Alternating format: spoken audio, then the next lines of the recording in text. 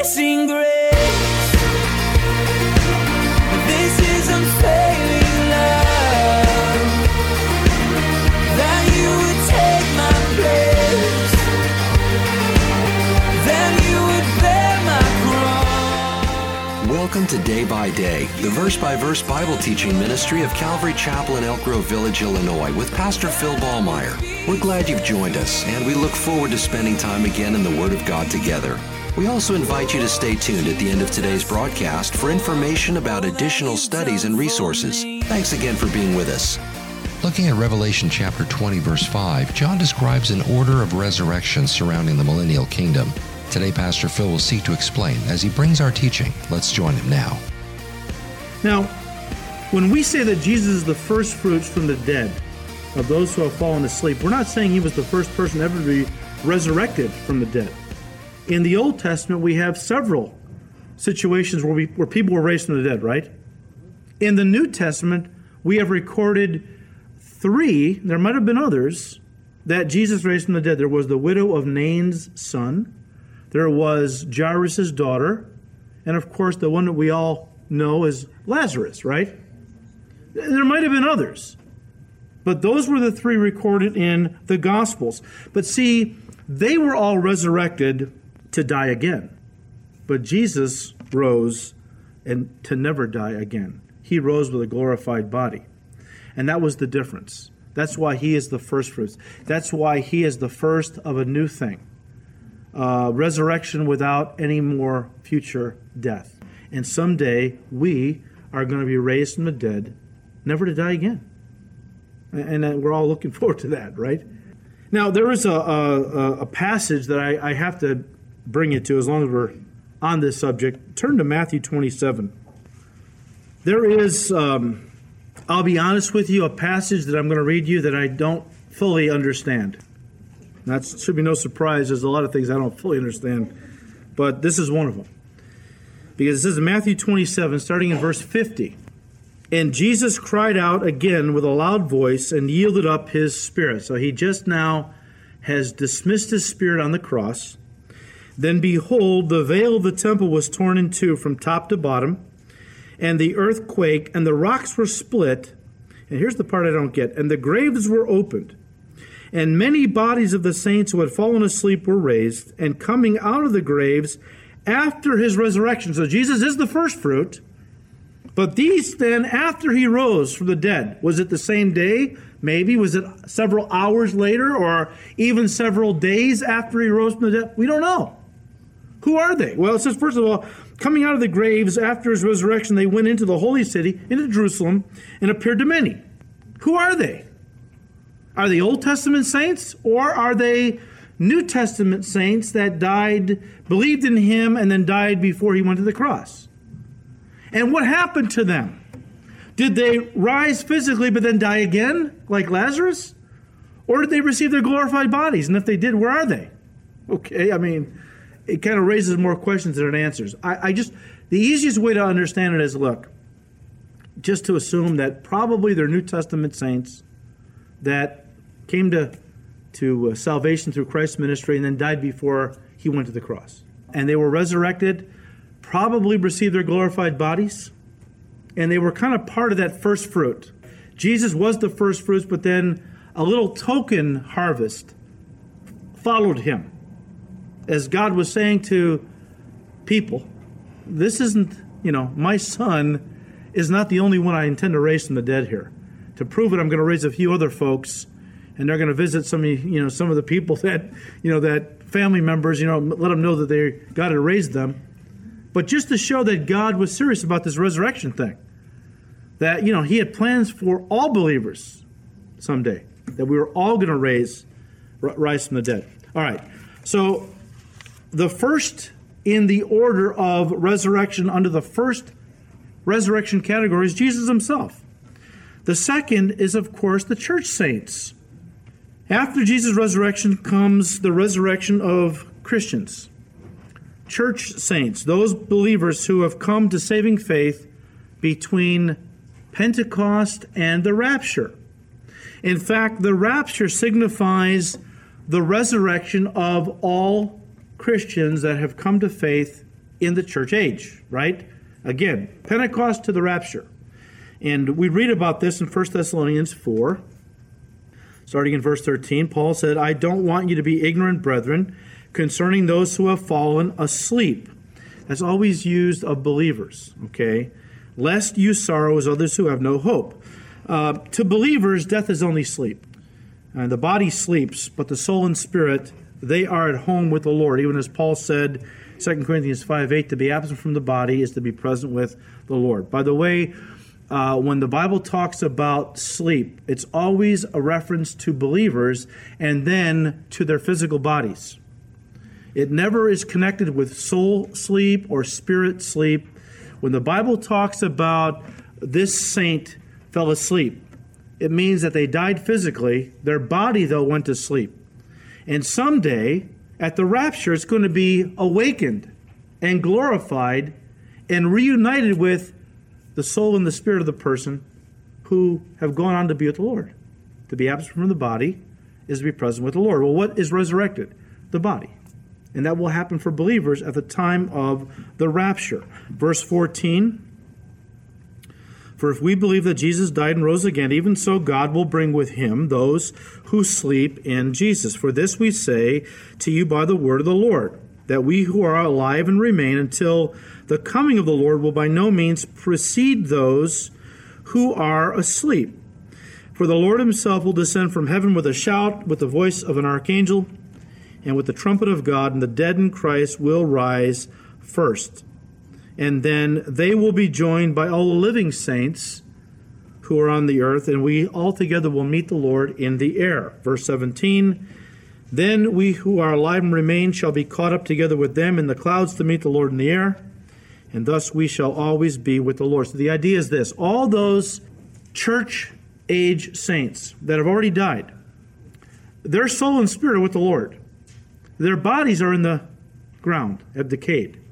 When the rapture happens, they're going to, in just a fraction of a second, beat us up to meet the Lord in the air. We're not, they're going to precede us. I mean, it's not going to be a long time. They're not going to have coffee and donuts up there waiting for us to catch up. It'll be just a twinkle of an eye, I'm sure. Boom, boom. And, they're first. Their bodies will be resurrected, glorified, reunited with their soul and spirit in the air as the Lord comes. And then we who are still alive on the earth, we're going to be transformed instantaneously. We're going to receive our glorified bodies, and we're going to be just caught up to meet the Lord.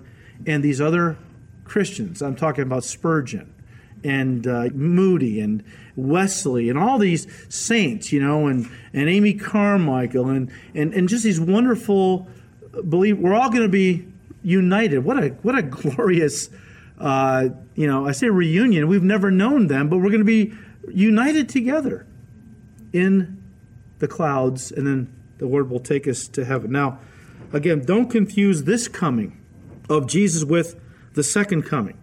And this is where people want to say there's only one coming, there's only one resurrection. But, I think the Bible is pretty clear that, there's, for the believer, there is a series of resurrections. And we have the first resurrection, which contains a series of resurrections. But also, they like to say that the rapture is not really biblical. It was invented by Darby in the 1800s. Well, I beg to differ. I don't know what Darby came up with. But I know what Paul says. And he says at the rapture, Jesus is coming for his church, where we meet him halfway in the clouds. At the second coming, he's coming with his church all the way back to the earth. They're not the same event. They're different. So that's the second group, the church saints. The third group is the resurrection of the tribulation saints. The tribulation saints, remember now, after the church is gone in the rapture, the Holy Spirit is going to start working very hard to bring unbelievers to Christ. And millions will get saved during the 7-year tribulation period. As we move into the second half, the Antichrist is going to start, and his followers are going to start slaughtering them by the millions, because they refuse to take the mark. They refuse to worship his image. They are looked upon as the enemy to unity in the world, and so on and so forth. And especially if there's a New Age mindset going on, where if we kill these people, they'll be reincarnated, more enlightened, we're doing them a favor. So let's get rid of them all. They're really, they're really messing with the universal consciousness here. We got to get rid of these people. Are just messing up the unity in the world. They say the world is like a body, and all these monotheists are like cancer cells in the body.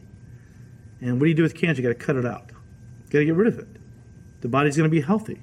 This is all New Age stuff, and the writings are out there. But these folks are going to be beheaded, killed by the millions, especially as we move into the second half of the tribulation period. But at the end of that period, when Jesus Christ returns, they are going to be raised up to reign with him during the millennial kingdom. And that's what it says here in verse 4, once again, where John said, "And I saw the souls of those who had been beheaded for their witness to Jesus and for the word of God, who had not worshipped the beast or his image, and had not received his mark on their foreheads or on their hands, and they lived and reigned with Christ for 1,000 years." We already saw in chapter 6, verses 9 through 11, Revelation chapter 7, verses 9 and 10, and then 14, verse 14, and Revelation 13, we saw these people who were slaughtered by the Antichrist. In chapter 7, John sees a multitude so numerous you can't even number them. So many people are being killed by the Antichrist and his followers.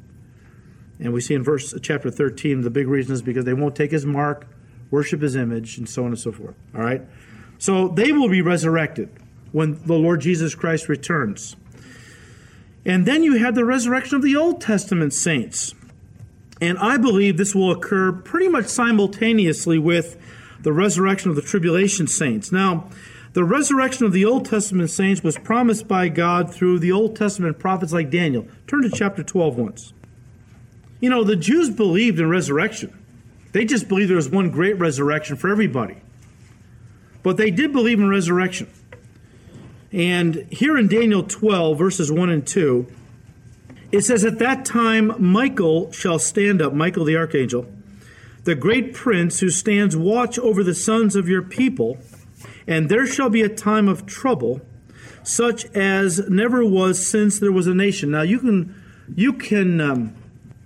key this. Got a Thompson chain reference. They already do it, no doubt, with Revelation 12.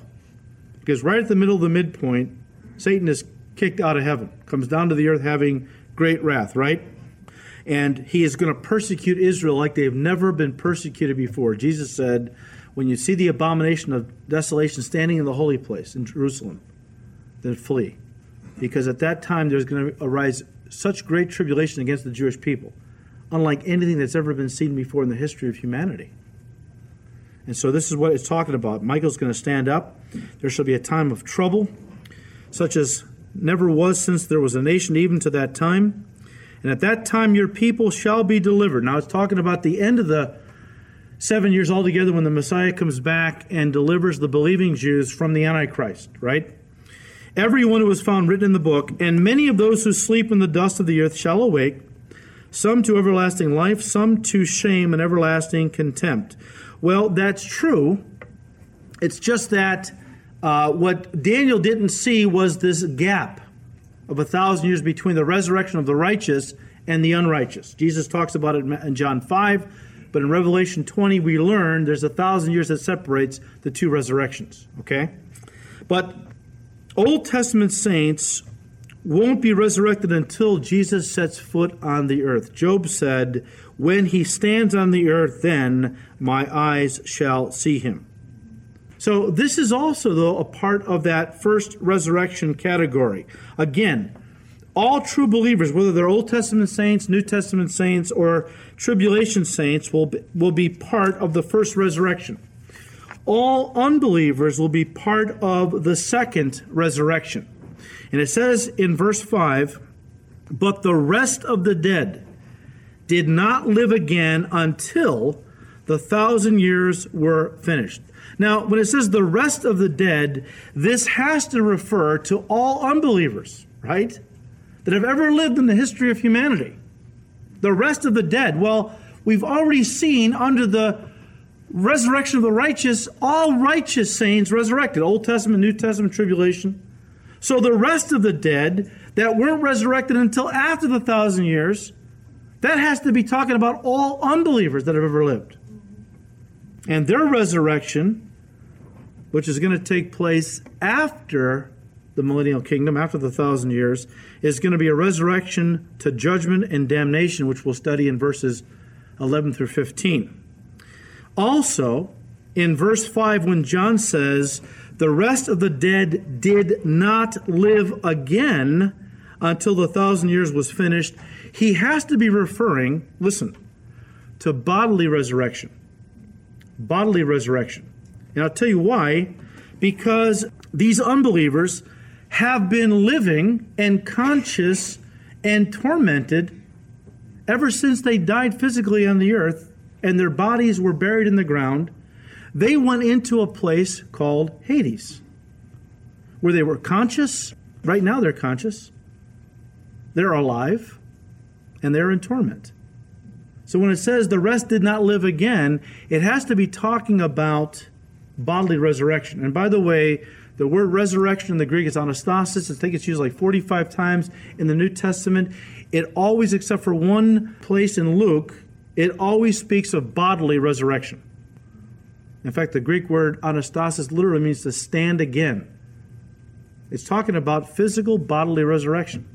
These folks are going to be raised physically at the end of the 1,000 years. But I wanted to just point out the fact that ever since they died on the earth physically, and their physical bodies were buried, their soul or their consciousness went into Hades. Now, don't confuse Hades with hell.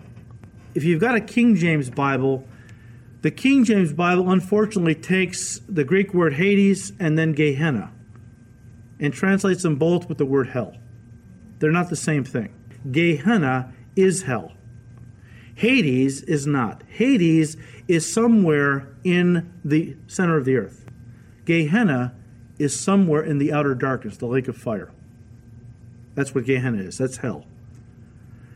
In the Hebrew, the word that represented Hades was Sheol. They both mean the same things.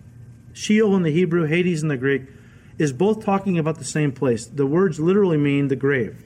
The grave. And it's the place where the dead went and where they were incarcerated. Now, here's the thing, and I want to just say this to you. Often people will ask me, what happened to the people who died in the Old Testament time before Jesus came? And also, as we're studying this, you might be thinking, well, you're saying that the rest of the dead, the unbelievers, didn't rise again until the end of the 1,000 years. Where are they right now? Well, they're in Hades. In fact, turn to Luke 16. I think we ought to read this. You're familiar with it, but let me read it to you again because we're in this section that Jesus talks about this place. Now, in Luke 16, starting in verse 19, Jesus said, "There was a certain rich man who was clothed in purple and fine linen and fared sumptuously every day. But there was a certain beggar named Lazarus." Stop there.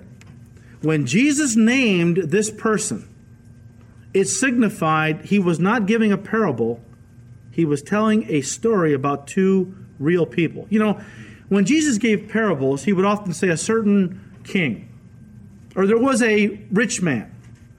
But he's not talking about anybody specifically. It's a parable, right? Here, when he named one of these men Lazarus, he's telling us that this is not a parable. You know, Jehovah's Witnesses believe that people don't go into a place called hell. They believe that when you die as an unbeliever, you get cast into the lake of fire, you burn up, you go out of existence. Annihilationism. And they have a real problem with this text because it talks about the fact that there is life after death for unbelievers who are tormented. And so they try to say, well, it was a parable, as if that negates everything. And I always say, well, if it is a parable, which I don't believe it is, what was the point? You know, you dismiss it by saying it was a parable. But if it's a parable, what was Jesus trying to teach through it? Because even parables have points to them, right? But this is no parable. This is a real story about real men in a real place. But there was a certain beggar named Lazarus, full of sores, who was laid at his gate, at the rich man's gate, desiring to be fed with the crumbs which fell from the rich man's table. Moreover, the dogs came and licked his sores.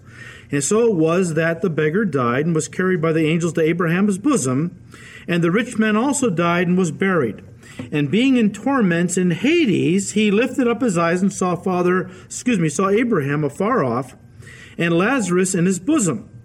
Then he cried and said, Father Abraham, have mercy on me, and send Lazarus that I may dip the tip of his finger in water and cool my tongue, for I am tormented in this flame. Now notice that they're both conscious, right?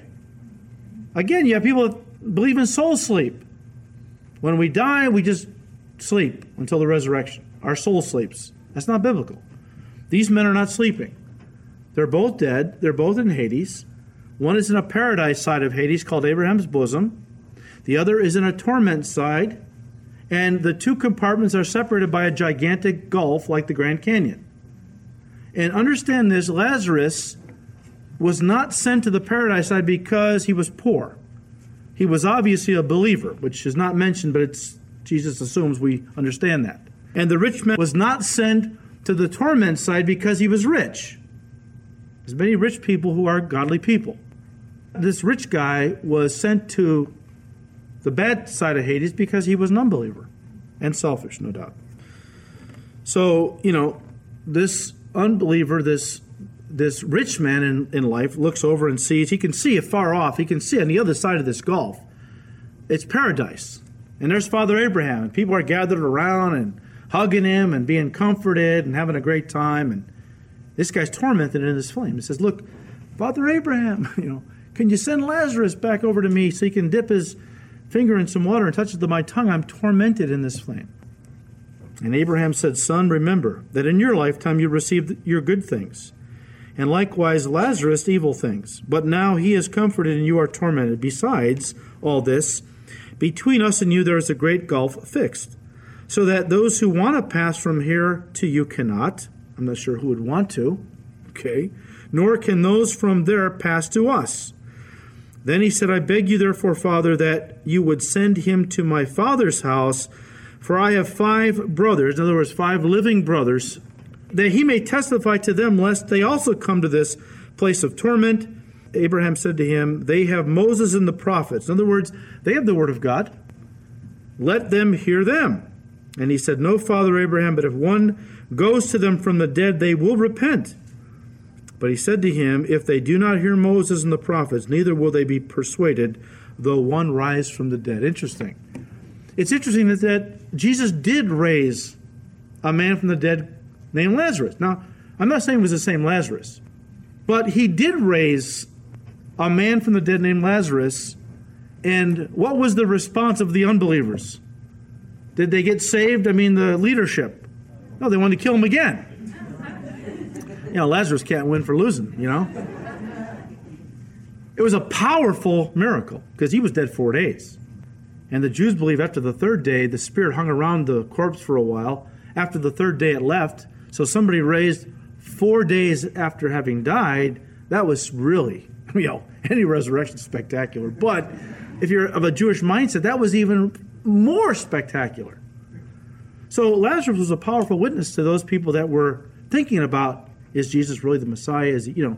So he was used by God to bring a lot of people to Christ, no doubt. But they eventually killed him again. But the point I want to make to you is that that there is this place in the center of the earth called Hades, Sheol. And it is divided into 2 compartments, right? There is a paradise side and there is a torment side. All unbelievers go to the torment side. All believers went to the paradise side, but only until Jesus came. Why? Because even though it was paradise, it was still prison. Their sins had not been atoned for. They couldn't go to heaven, so they were trapped there. It was a prison. It was a nice prison, but it was prison. It wasn't heaven. And they couldn't leave there until Jesus died for their sins. And remember what Jesus said in Matthew 12. He said, as Jonah spent 3 days and 3 nights in the belly of the great fish, so shall the Son of Man spend 3 days and 3 nights in the heart of the earth. You've been listening to Day by Day, the verse-by-verse Bible teaching ministry of Calvary Chapel in Elk Grove Village, Illinois, with Pastor Phil Ballmeyer. Today's message, as well as many other studies, can be heard and downloaded free of charge from our website at daybydayradio.org. From our website, you can contact us, order resources, read Pastor Phil's blog, and also subscribe to our daily podcast. We hope you'll pay us a visit. And remember to join us for Day by Day, Monday through Friday, here on this station. Thanks again for listening, and please join us again next time as we continue to study God's Word. Until then, may the Lord richly bless you and guide your steps as you walk with Him day by day.